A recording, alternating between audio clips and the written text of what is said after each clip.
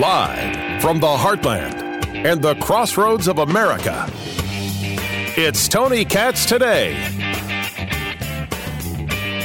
But again, it's Sunday morning. Let's be optimistic about the future, a future that will not have Donald Trump in the White House. One way or another, 10 months from now, we will have an election if we don't have him removed sooner. But again, he will be impeached forever. Dear Lord, what kind of tough talk is this? Honestly, he's one way or another, he's going to be out of office. No, he's not. He's not. That's the whole point. That's the point we're trying to get through to you, Speaker Pelosi. You failed. Your impeachment gambit totally failed. You're going to be handing in the articles to the Senate this week. Why? Because you couldn't get the Senate to do anything you wanted to do. You could not move them at all. You couldn't get them to give in on a single subject. And it's not just me saying it, my good people. This is Rachel Bade on CNN. As well, Rachel, I want to begin with you. You heard the speaker say that she actually did gain a lot by holding up these articles of impeachment for 3 weeks. A lot of skepticism on Capitol Hill. Yeah, definitely. I think she was clearly putting a positive spin on what a lot of Democrats have privately said was a failed strategy. I mean, she and Chuck Schumer, the minority leader in the Senate, set out to, number one, try to get a commitment from McConnell on witnesses, first-hand witnesses, to have them testify in a Senate trial. She also said she wanted to see a resolution about, how the whole proceedings would be governed. She got neither of those. She got nothing. Nothing. Because she actually thought she could pressure Cocaine Mitch. I love cocaine! And nothing pressures Cocaine Mitch. Tony Katz, great to be with you. Tony Katz Today. 833-GOT-TONY, 833-468-8669. This was Chuck Schumer. This was Chuck Schumer on how it would only be, this is the only way impeachment proceedings would be acceptable in the Senate. But if you're afraid of the facts, if you're afraid of what would come out, if you want to cover it up, even in something as weighty and serious as impeachment, you say no witnesses and no documents. We say witnesses and documents, fair trial. No witnesses and no documents, cover up. That simple sentence describes it all. Does it? Does it really describe it all? You put up the witnesses we want, you put up the documents we want, and then it's okay. Who are you to decide whether it's okay? Who are you to even begin to make this call? Oh, by the way, how many documents, how many witnesses? If we give you 1,000 documents and 100 witnesses, is that enough? Or will you decide, well, we really wanted 101 witnesses because it was that extra witness that would have made our case. But those wascally Republicans, they wouldn't give it to us. No, they would not. This whole thing failed so epically. Put an end to the idea that Speaker Pelosi is tough and strong and a master legislator and all of it. She got played by Representative Ocasio-Cortez, Ilhan Omar, and Rashida Tlaib. The new class is tougher. She got forced into impeachment. It was back in March 2019 where she was saying she didn't want it. This was a bad idea. You want the exact quote? I've got it. I come prepared.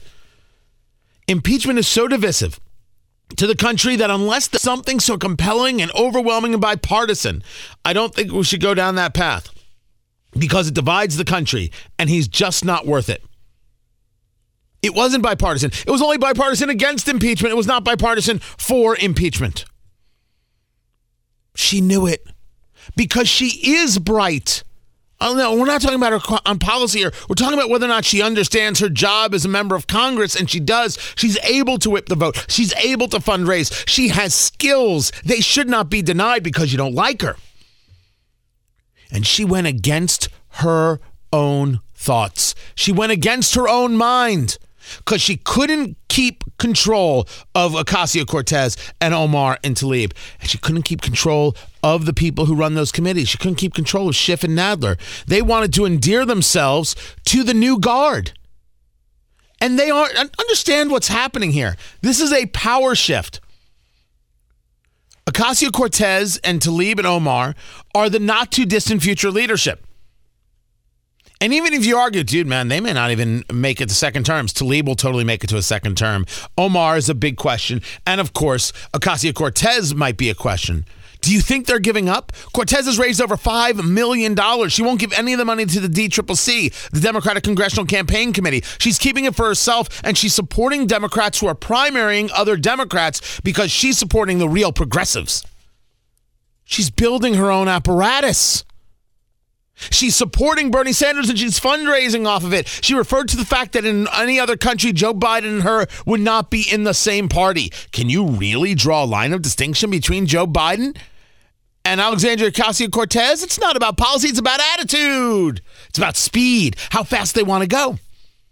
So here she has the new guard that she can't control. She's got her own committee members, committee chairman she can't control, and, of course, the voter.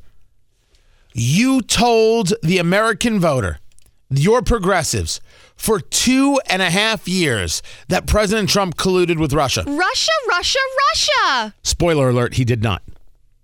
And you've been telling him for 3 years.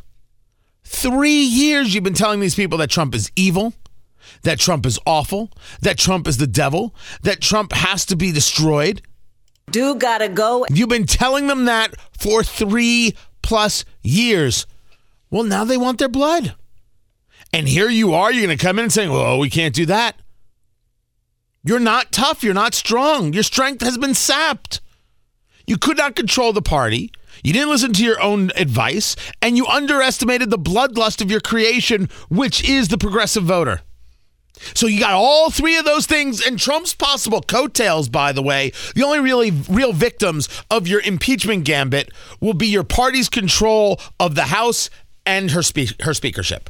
That's it. That is it. It is bad for Nancy Pelosi.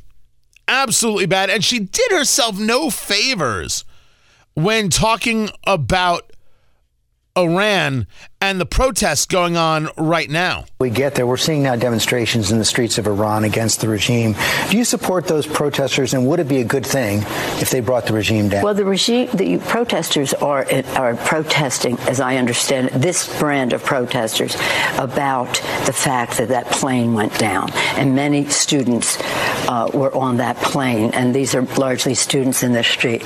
I think the Iranians should have not had commercial flights going off when there They're was... calling out the regime for lying. They're saying death to Khamenei as well. Yeah, well, whatever it is. But the fact is this, there were protesters in the streets before against the regime. After the taking out of Soleimani, there were protesters in the street joined together, as you know, against us. That wasn't good. Can we stop for just a moment?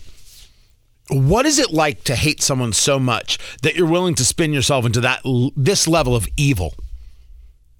The protesters who are going against Iran right now are actual protesters. They're the actual Iranians, the Persians, if you will, who want to live in a free nation, who don't want the Ayatollah, who don't want this nonsense.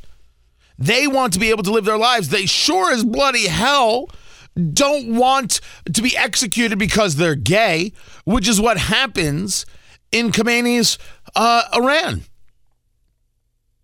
And here she is saying these protesters, whatever they're protesting for. The real problem is that an airliner was allowed to fly. No, the real problem is that the airliner was shot down by the Iranians. This was a Ukrainian airliner. 176 people on board, all dead, shot down by the Iranians. The Iranians first said they didn't know what happened. Then they wouldn't share the black box with Boeing. Then they said, oh, it was shot down, but it wasn't us. Then they said, well, yeah, it was us. And the people said, screw this. There are a lot of 80+ Iranians on board. They're protesting. There was a moment where somebody had laid out very large American and Israeli flags. You know what the protesters did? They walked around them. They won't step on the flag, as the Iranians often show us they want to do. When they're chanting death to America, they always chant death to America. That's not the people. Those are the stooges. So when you talk about the protest against America after the death of Soleimani, that's what's staged. You take a look at these protests, that's what's legit. You take a look at the protests last month, where by some standards, 1,000+ people were killed by the Iranian regime. Internet was cut off so the truth couldn't get out. Same thing's happening now. Same thing is happening now. And here's Nancy Pelosi, so incapable of just noting it and noticing it and saying it for what it is because she has to spin it to somehow be anti-Trump. Speaking of President Trump, he took to the Twitter box. Hello. Hey, sir, how are you? How you doing?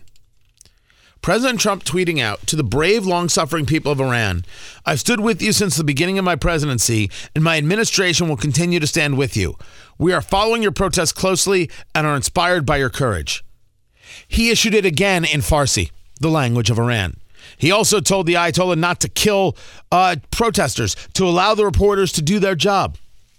I have said 1,000,000 times in my life, 1,000,000 times, that during the Green Revolution under the days of Barack Obama, when Iranians were standing up for themselves, you didn't have to send in troops. I'm not in favor of a military escalation.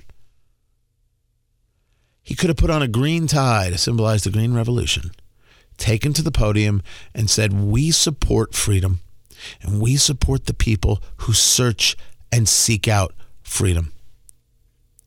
And when they do, they should know they will always have a friend in the United States. To give that support to the Iranians would have meant a great deal. And he didn't do it. Trump did. Donald Trump did. Donald Trump is a better man than Barack Obama every day of the week and twice on Sunday, and certainly a better president.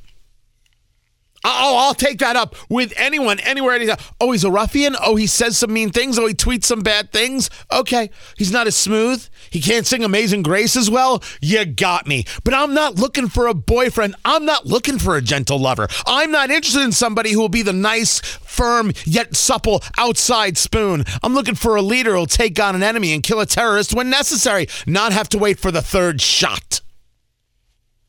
What are you looking for? What is it that you want? You want a leadership that wants to say, see, the problem with the shooting down of that airliner is that, the airliner should not have been allowed to fly. No, the problem is the shooting down of the airliner.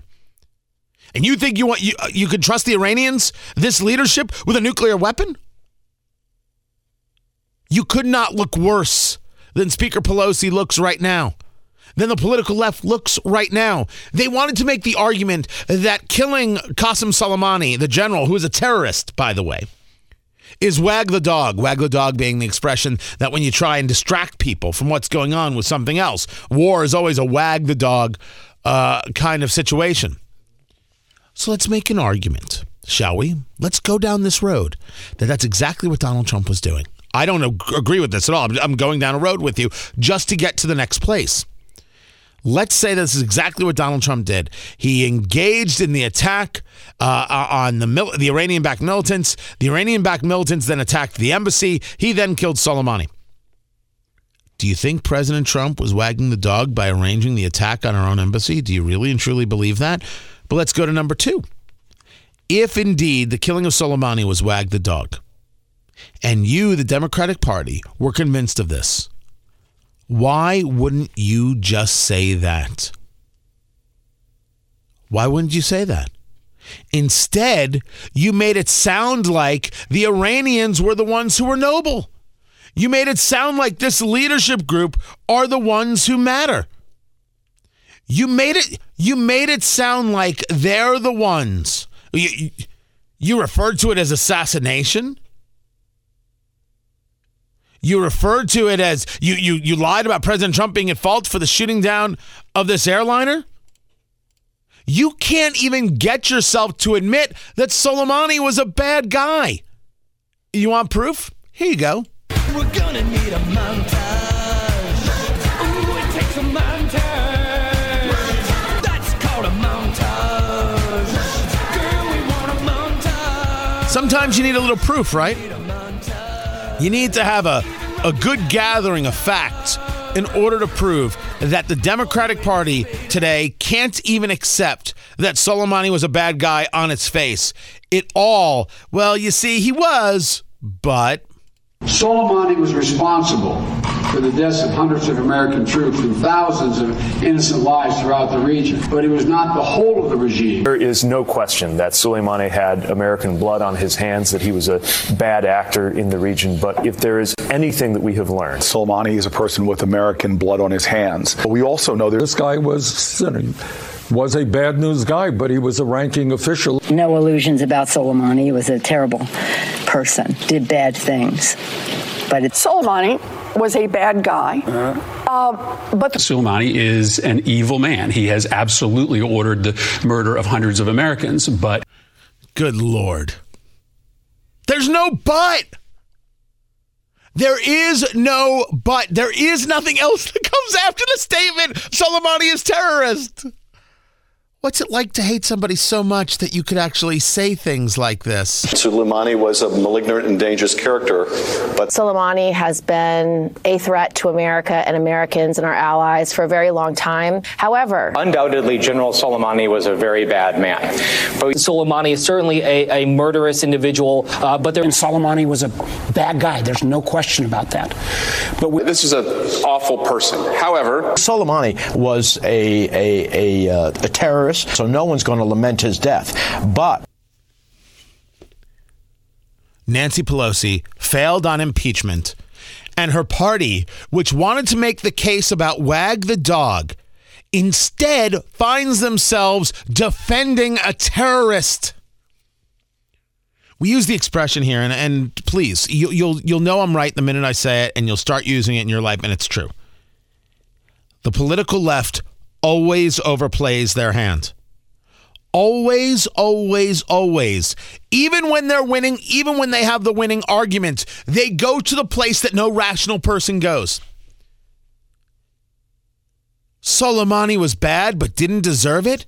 He was a terrorist who was responsible for the death of over 600 Americans and the injuring of thousands, but we still shouldn't have done it.